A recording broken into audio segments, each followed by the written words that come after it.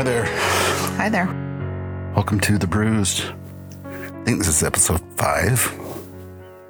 We should know that. Yeah, that's right. I don't know what we're going to call this. Yeah, we're real professionals. Hey, but Lindsay's back. Hey, to all my people. Yes. I'm just excited I don't have to do this. I'm on my own. It's nice. Okay. So with this episode, there's a couple of things that we want to address. I don't really know what to title it. The working title I've got is, come on, it can't really be that bad. Because that's something that's good. You think that's a good one? Okay. Yeah. Because that's something that, I myself even thought about looking at myself. Hey, it can't be this bad. I've just got to toughen up. So anyway, it needs to be said first off that this is actually not a puff piece looking for pity. The intent is actually to educate others and our listeners about a subjective yet real experience, a human experience that's actually not uncommon, but is commonly misunderstood. And if for nothing else, this episode's actually for my immediate and extended family, many of whom have already experienced similar life symptoms or will do so. My first-person account of my own weakness, hopefully it'll quicken their recognition of potential problems that arise in their own lives and help them realize even some anticipated advantages. Are you nervous? Does it sound like it? No, you just look a little nervous. Well, I'm just not touching it. Yeah. Like it. He's not nervous to tell his tale. Huh. Didn't want to make it noisy. I'm banging on the table. That's true. Okay, my bad. Sorry for the interruption. But I did look nervous. You did. You were breathing kind of heavy.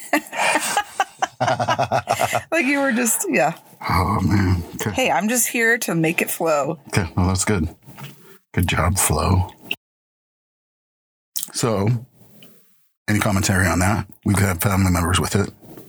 I think my only commentary would be this is helpful for people that suffer and that have someone that suffer in their life. So I think everyone will benefit from this one. Explanations, definitions, sweet, etc. Okay. So, mood disorders like depression, they're not experiences that people are easily sharing because of the character flaws that are often attached to them.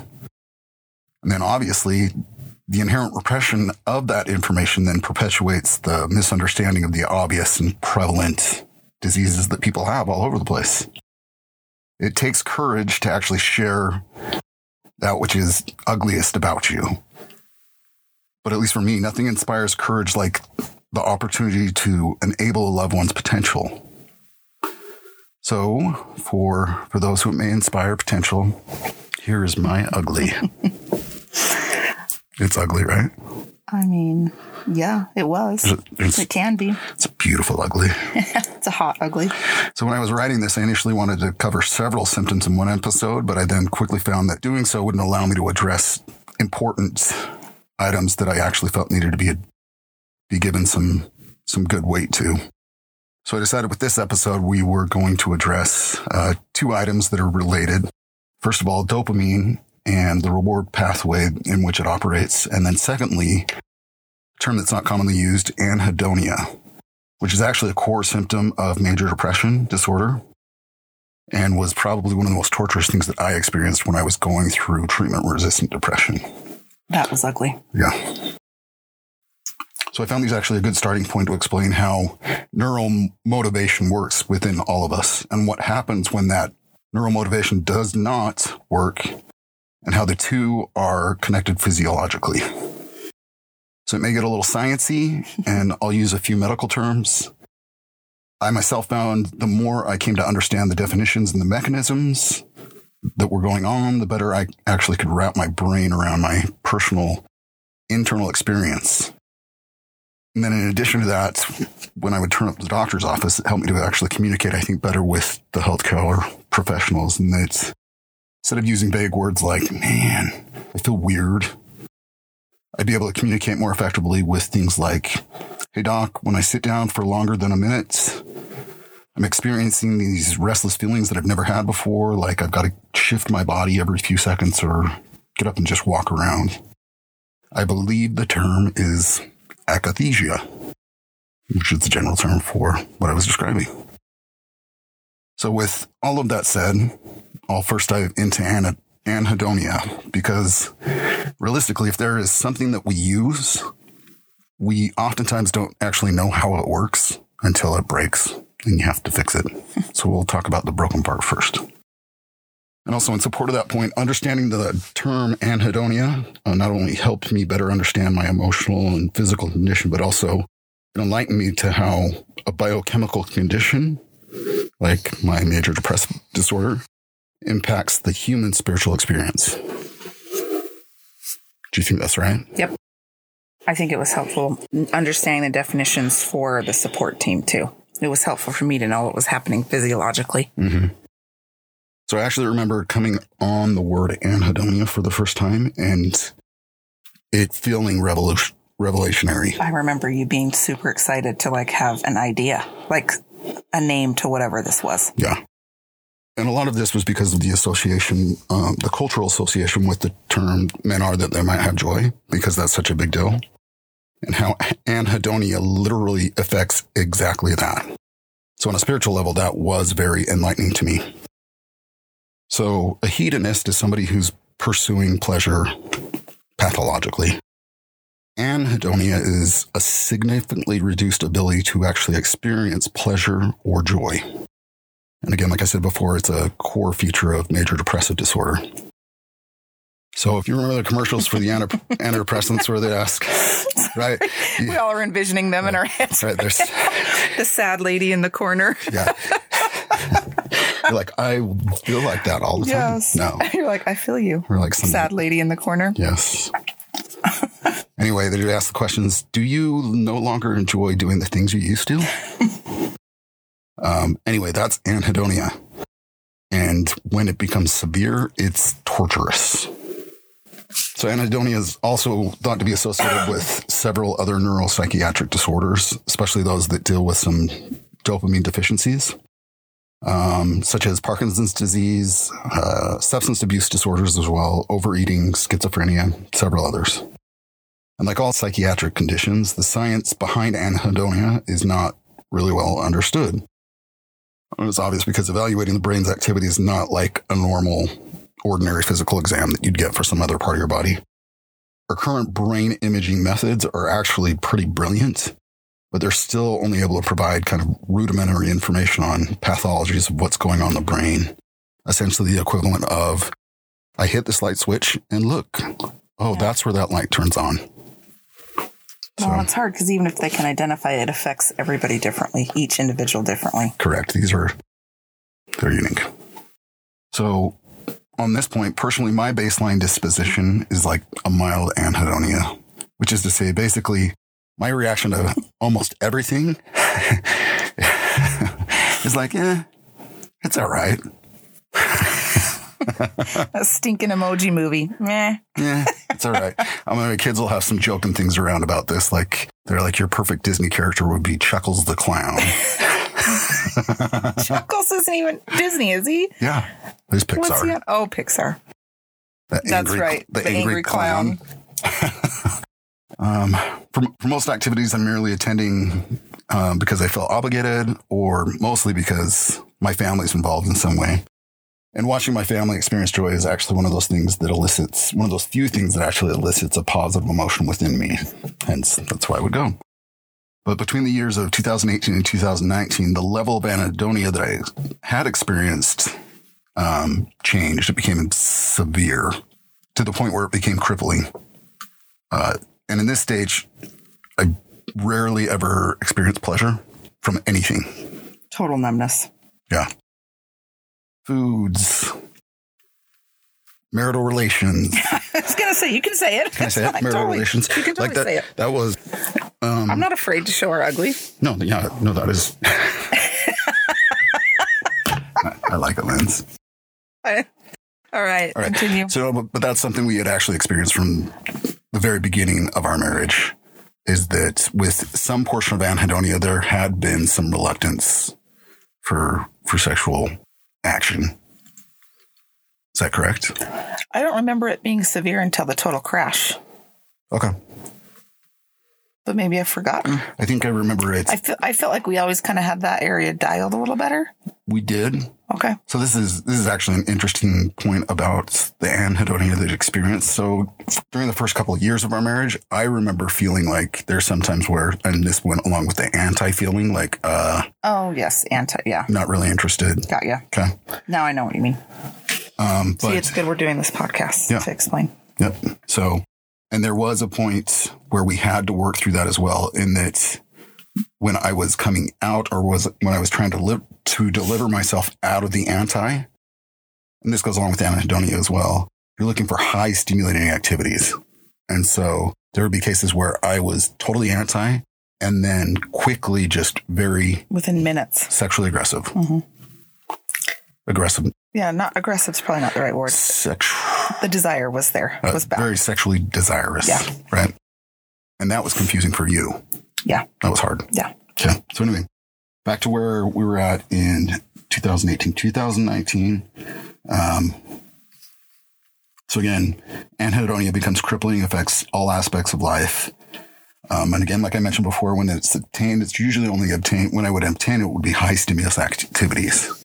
And realistically, I'm not one to use illicit drugs or to cliff jump or anything to that effect. No. So as far as high stimulating activities, actually what we would do is each night we'd come home. I would come home from work. This is so awesome. And this is something that I'd actually recommend to somebody who's experienced this. I know, but high stimulating is a funny way. Is The Office not highly stimulating? It is. Right. If Dwight can't make you laugh, then no one can. No one can. Nope. So I would come home from work, just absolutely exhausted, work with the kids, put them to bed, and then we'd watch The Office for like an hour and a half. Mm-hmm. And even then, the stimulation that I got from that, I mean, it was bare minimum. Yeah, it was blunted. Yeah. But it was cynical enough that I could enjoy it. And we could do that together. Mm-hmm. That was a big plus. Yep. So basically, emotional blunting is one of those things that defines anhedonia. And from there, again, like I said, it makes sense that people who experience the symptom of anhedonia for prolonged periods of time, they will habitually start looking for high stimulus activities. And again, this isn't just associated with major depressive disorder, but anything that's associated with anhedonia, where people who do suffer from that mood disorder, they'll often exhibit an increased risk for drug use, pornography use, alcohol addiction, sexual promiscuity, and obviously other high-risk behaviors. I think this is important to note in that, realistically, I mean, you'll hear a lot of courageous young people coming out and saying, I've had problems with pornography. And obviously there's an uptick with that, with the increase of use of the internet. The availability, there's an automatic uptick. Correct. But I'd also like to think, and I don't have any way to actually prove this, but that because of the stimulation that the internet provides, we're becoming so conditioned to just constant stimulation, that to not have something like that leaves us feeling empty. Mm-hmm. Therefore, you'll have this higher likelihood that you will develop mood disorders, and a higher likelihood then that you would have pornography problems that go hand in hand with both. So,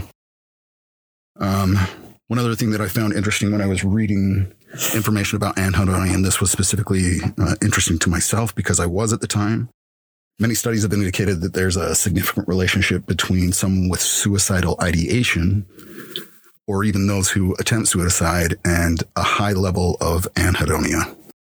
Because I remember thinking to myself, I will never feel happy again. And unless I kill myself, I've got the only way out. Yep.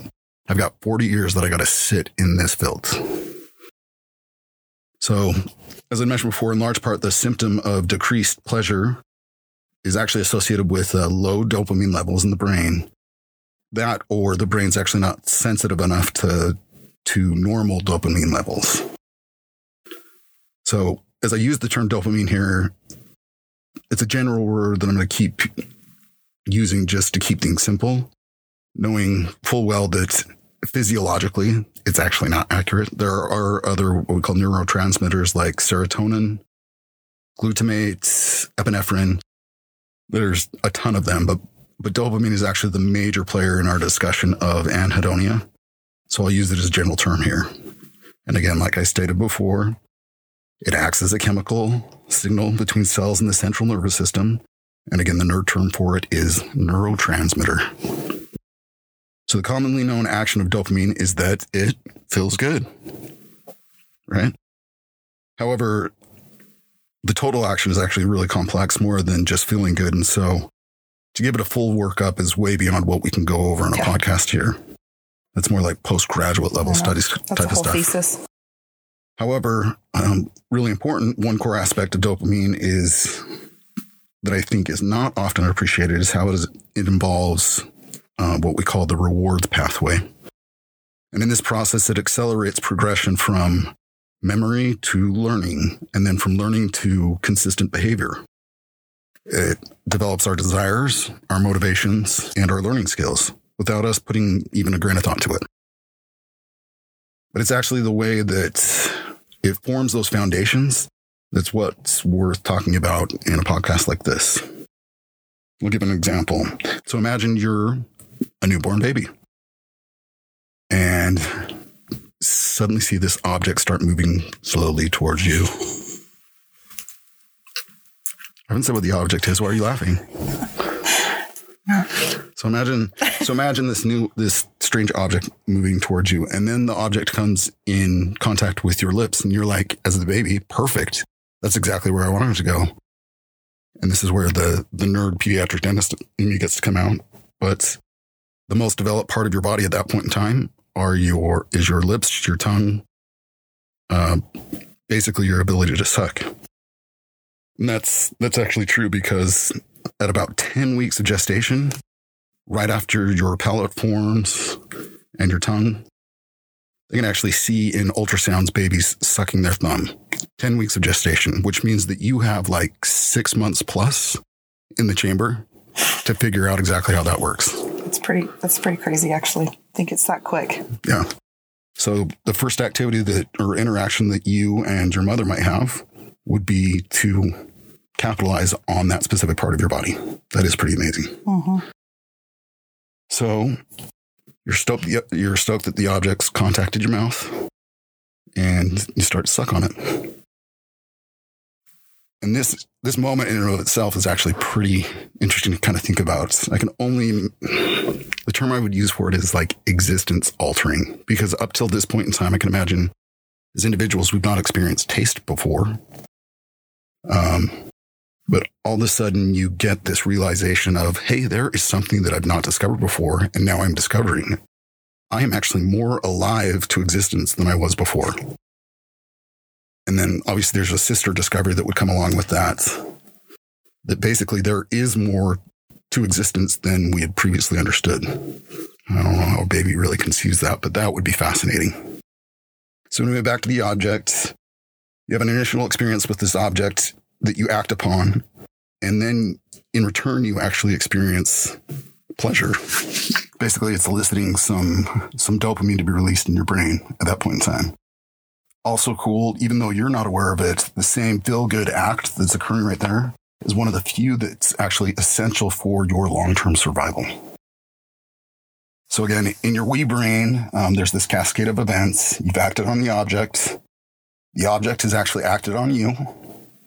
And in reaction, your brain has released the neurotransmitter dopamine. Basically this I am alive type of a chemical, which I think is a good description of what dopamine actually does. That's a great description.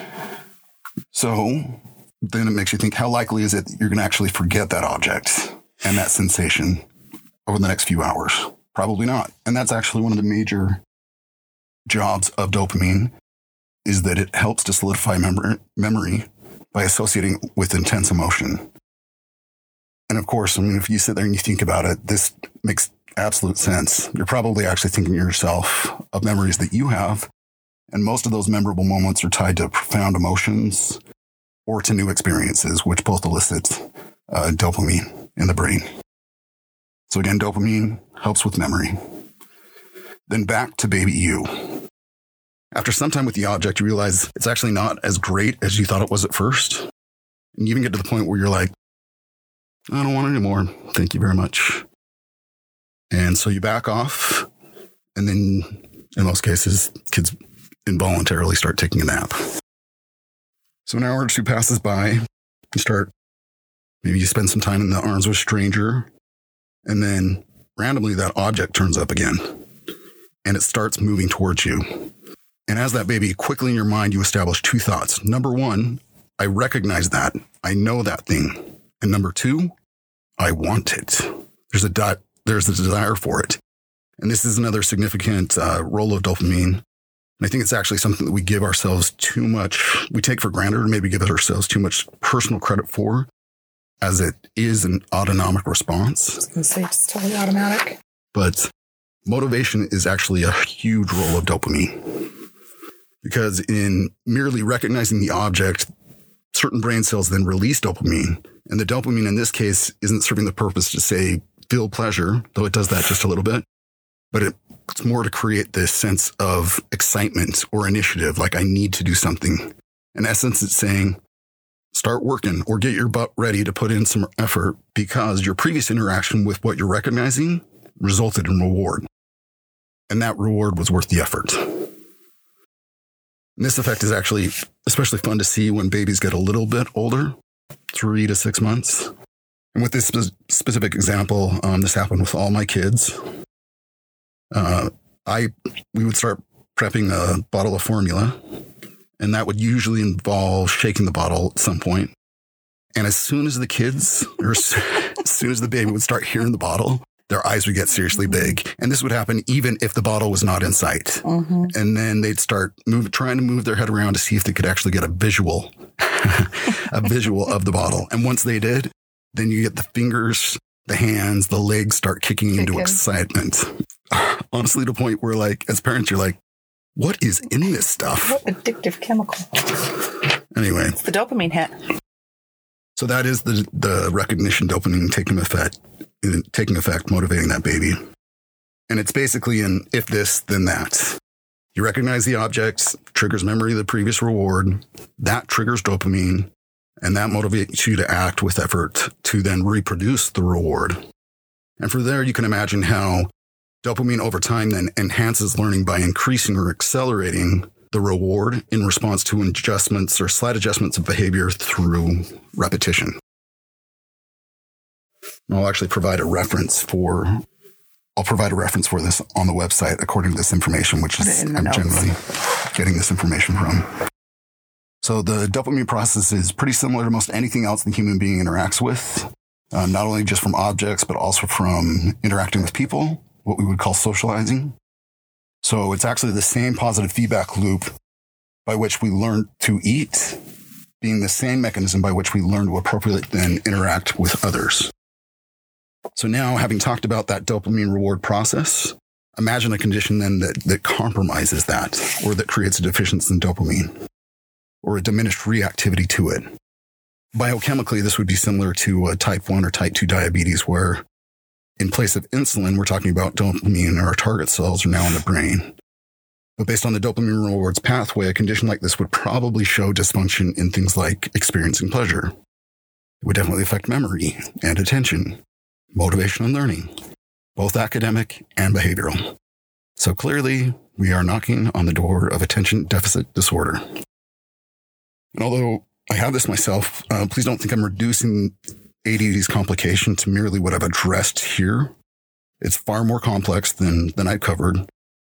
It is a difficult combination of biochemical and social science, and that's why many parents struggle to comprehend why the one of their 4 kids actually climbs on top of the refrigerator when they're 4 years old.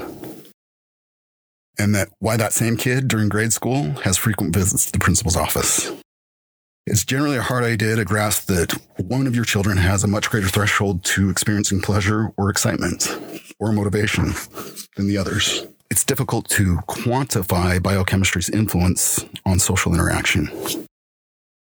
It's actually easier to see things on an all or nothing spectrum, because the far more plausible explanation to a child like that is that particular child simply just doesn't have any self-control.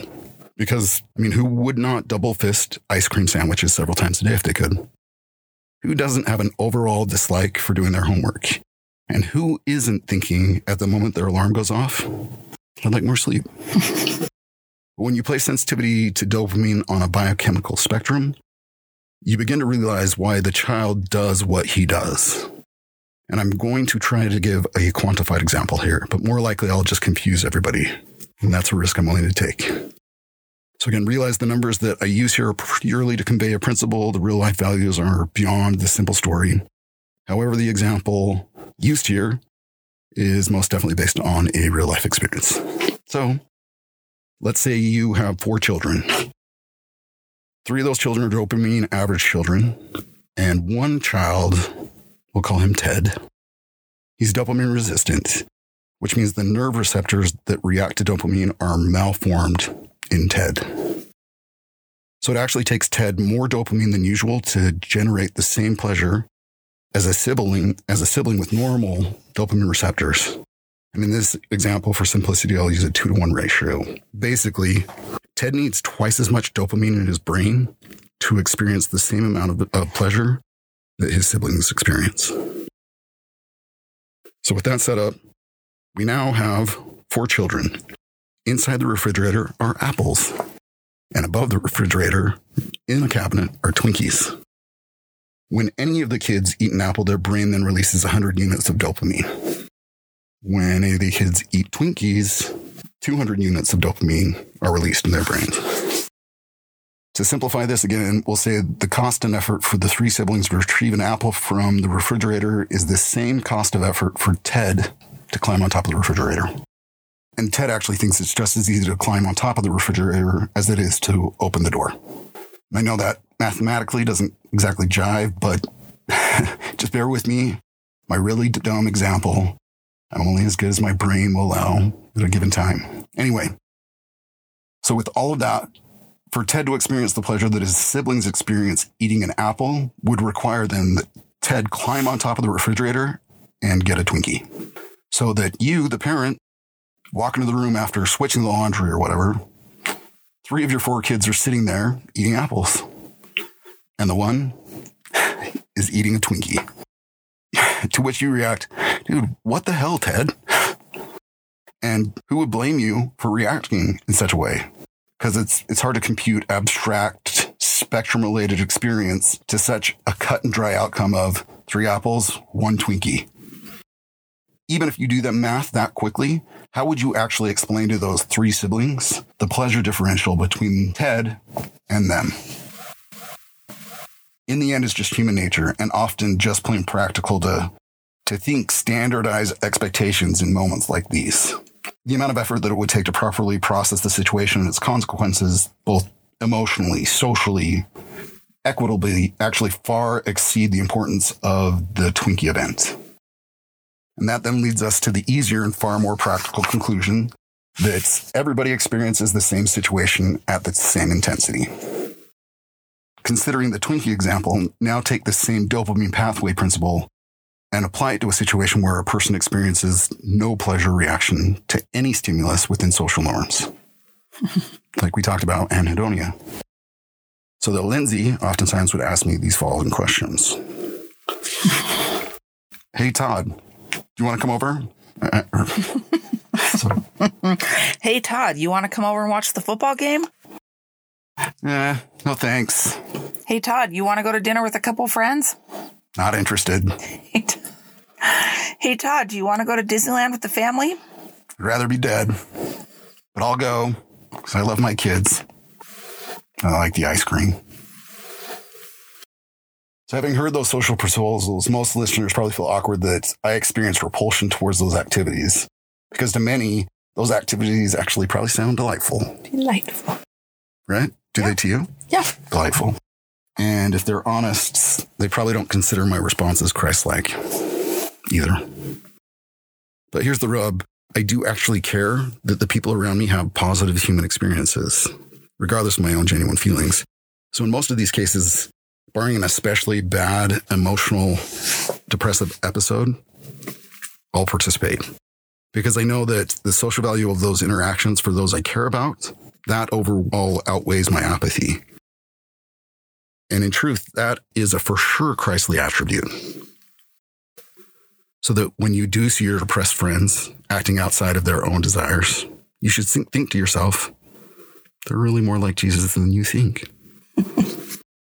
So hopefully you can see how those real life social calculations of individual and group desire quickly become complicated, especially for somebody who is compromised in emotions. And they're complicated for everybody. I should say that. They're complicated to the point that to follow the calculations to conclusion would computationally outweigh the worth of the social interaction. So with that in mind, it's only reasonable that we as humans are programmed to nearly always assess experiences as equally perceived among different individuals. Because to do otherwise would cause mankind to become computationally catatonic. You can't process that information quickly enough.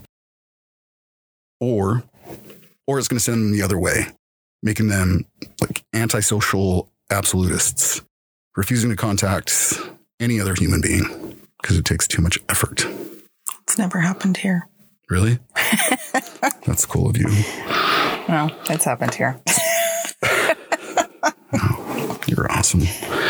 Quick, separate but related note, I do want to point out that in our culture, Christian culture, we actually do believe that God does judge according to the individual subjective experience.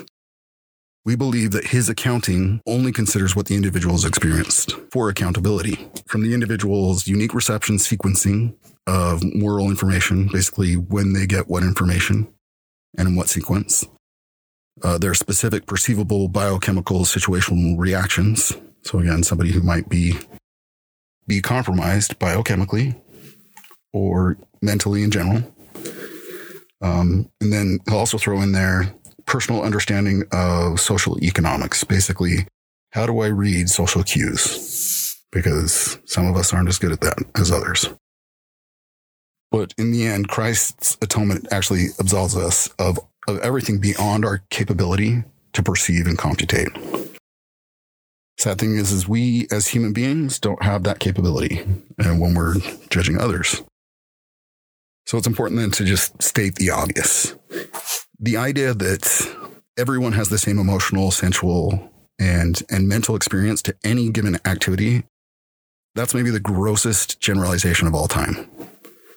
Such simple thinking it's lazy, it's stupid, and it's actually something that people have used for the justification for bloodshed over the past century. But on the other hand, taking to extremes, to completely disregard social standards to accommodate every individual's subjective whim, that's actually supersized stupid. And that also has been used to justify bloodshed over the past century. And my point here is that life is hard and complicated. Well, for those who care, life is hard and complicated. Yeah. And it takes more than an all or nothing ideology to have meaning and growth. It takes guts to acknowledge our differences within ourselves and our loved ones, whether it be emotional, social, biological, whatever. And even more so, it takes courage and endurance to find out the why, especially when that why isn't easily evident. But the difficulty of life isn't solved simply by appeasing those who are different or getting a free pass for ourselves because we have a weakness. Because even for the most disabled person, living life without any expectations will breed within them an entitlement, will relinquish in them responsibility and make them feel less of themselves. And in general, if nothing else, it results in like the equivalent of little kids in Willy Wonka's chocolate factory. So it does take time and effort to critically self-analyze. The old Greek maxim, know thyself, is actually a nice way of saying, don't lie to yourself about where you were lame and how lame you actually are. And that's a hard thing to do. But only when we're honest and accurately assessed can we identify the adjustments that we need to optimize our progress. When talking about mood disorders, the great difficulty is their subjective nature. So that when first assessing a person newly depressed, a loved one often thinks, come on, it can't be that bad. To which then the obvious rebuttal is, you have no idea. You have no idea. And for the sake of time, I'll save the progression of self-assessment to actually a meaningful life for when I can properly address that. Yeah, it's a whole other podcast. Yeah, it's a bag of cats. But I'll quickly say in short, you have to start somewhere. So where I would recommend is a place of open-minded honesty. Basically, that means opening your mind to possibilities when honestly evaluating yourself or a loved one. Doing that will allow you to create a more realistic expectation of effort for either yourself or for your loved one. And those expectations, most importantly, help to offset the emotional entitlement that we talked about earlier, which is actually the biggest hurdle to life's purpose of building character. So that we should, whenever possible, I think, encourage capability instead of entitlement, acknowledging, though, that life is brutal, but that individual human character has the potential to best whatever is thrown at it. And admittedly, when you or a loved one finds life torturous, that thought process is especially hard. It's far from obvious or evident that simple deliverance from emotional hardship comes at great cost of character. And I myself, not long ago, asked for immediate deliverance, wishing that it was just that simple. And from that request, I experienced gross disappointment as a result. But the fall created by that disappointment came with a gift of realization. Realizations that, by their nature and sequencing, make them difficult to relate to others. I've tried. Usually takes about 5 hours. Mm-hmm. And it's a very long experience. And it's to relate. Yeah. And it makes no sense.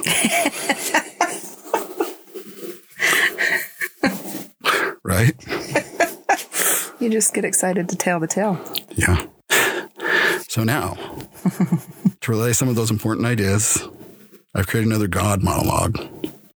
Again, addressed to myself, and of course, delivered slight tongue-in-cheek, because I wouldn't do it any other way. But it's still good for the soul. Yeah. All right. Should I do this in the Texas accent? Because it makes... It makes it funny. Right. Not as heavy. Right. Let's do this. Okay. Here's your tongue-in-cheek portion. All right. Well, actually, there's a backstory to this. When I was working at a call center, because of my monotone voice, I could not make sales at this. This was right when we were first married. Yeah. Yeah. It was awesome. I could not make sales because my voice was like, "This is Todd. How can I help you?" Your anhedonia voice. but Your meh. Yes. But I had a buddy right behind me, a friend that I'd gotten to know who grew up in Dallas, Texas. This guy had a thick Texas accent. And so we'd occasionally start imitating each other. And I found that when I would try and imitate him, my sales would go through the roof because I was using inflection in my voice. So for that purpose, I'm just trying to use... meh. Yeah, because I'm meh. Yeah. Right? So I'm going to try and do that here. So here's your debut. Right. Yeah. It'd be so lame. I won't look. All right. Hey, Todd. This is God. I got word that you're depressed. And you're evidently depressed to the point where you actually prayed for a deadly car accident. Is that right? Okay. Well, bummer, because I hate to see you sad. Especially when you begin to think that I, Heavenly Father, am a bad dad. Because, I don't really cope well with my children feeling disappointed by me. So I'm going to tell you what. Let's get rid of this depression for you. I'm totally serious. Let's just throw it away. Just let it walk away. Because realistically, when I sit there and watch you sit in church week in and week out, not because you enjoy the services, but only because you know you should be there, I don't like that at all. I mean, if there is one thing that bothers me, it's watching my children exercise actions of love towards me that are based completely on knowledge and faith. Because y'all know I prefer actions to be emotionally driven. All right, just kidding, man. I like to tease you a bit. Truthfully, my favorite day of the week is Sunday. Watching you sit in church, just uncomfortable as can be, only there because of what you know, acting totally outside of your emotion. Oh, it makes me so proud. Stop it. Stop laughing. I'm here for you. Okay, thanks. I'm here. Okay. Todd, I think Batman, or maybe it was his girlfriend. Anyway, somebody in a Batman movie once said, "It's not what you do, but what you are underneath that defines you." And that's right, because what you do is not actually Wait a minute, I got that wrong. That can't be. I messed that up. Give me a minute. I'm going to go look this up. Where is that movie? Oh, okay. Okay, it's actually Batman's girlfriend. And this is what she said. "It's not what you are underneath, but what you do that defines you." That's awesome. I'm going to say that again just to make sure I got it right. It's not what you are underneath, but what you do that defines you. Yep, that's it. Character's name right here, Rachel Dawes. Movie, Batman Begins. That's what she said. Got it right that time. And now that I think about it, that is so true. Not that feelings are always bad, because they are good. But in a lot of cases, Todd, feelings get it wrong. You're only human after all. And me, the maker, I'm only as good as the material that I have to work with. So actually, you should consider yourself lucky, Todd, that it's just depression. Because I just got back talking to someone from down there who has chronic hiccups. Man, be glad you're not that guy. But back to feelings. Yeah, they're not as foolproof as you might think they are. That's why I gave you all some reason. The ability to critically analyze. Because feelings can get it wrong. They get in the way. And the truth, maybe you didn't know this, but feelings actually often distort the true level of commitment that my children actually have for me. Okay. Sorry, I know that's a hard concept to wrap your brain around for an emotional being like you. That feelings distort the true level of commitment to me. Let me see if actually I can dumb this down for you. I'm gonna do what I call allegorizing it. So let's put it this way, Todd. I'm the ice cream man, and you like my ice cream. You like to come eat my ice cream to the point where we've become friends, and so much friends that you've actually proposed becoming my business partner. And so I go home and I ask myself, is this guy actually my friend? Or is he just interested in my ice cream? And I realize as long as I'm giving you ice cream, I'll never ever really know. And more importantly, neither will you. So I then decide to actually change up my product line and sell exclusively vinegar-based products. So that now anything that I have to offer you, it's going to be bitter. And when I hand it to you, you know that this piece of bitterness is from my hand. But you also know that you've never refused anything that I've ever offered you, friend. So will you now refuse my offering and go somewhere else to get your sweets? Or does my friendship and future partnership mean more to you than a need for something sweet? For a need to feel good. Think upon that, Todd. Consider whether my worth to you extends beyond bitterness. Or, for that matter, whether my worth is even based on your ability to taste or feel at all. All right. Now we talked that through a bit more. I'm choosing to actually leave you with the depression for now. Let's see what you make of it over time.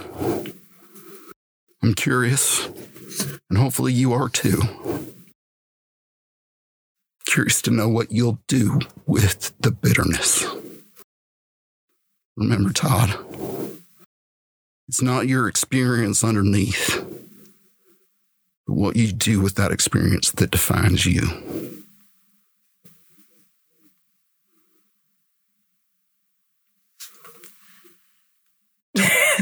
Are you crying? No, I wouldn't dare. To which then I respond, thanks God, I understand. But wait, there's still ice cream in heaven, right? Anyway, so that's a podcast for today. Any comments you want to make, Linz? No, your Texas accent is my favorite. Honestly, I think I can express a bit more. I was just going to say, you can express so much more in an accent. I need to just move to Texas and start practicing on it for real long term. Yeah. I'd be a better person. No, you're already a good person, Texas accent or not. Thanks, Linz. So episode 5. Can't be that bad. Really? All right. Thanks for listening. Peace. And actually, now that it comes to it, the guy with the hiccups, could you actually really let me see him? That made me feel better about myself.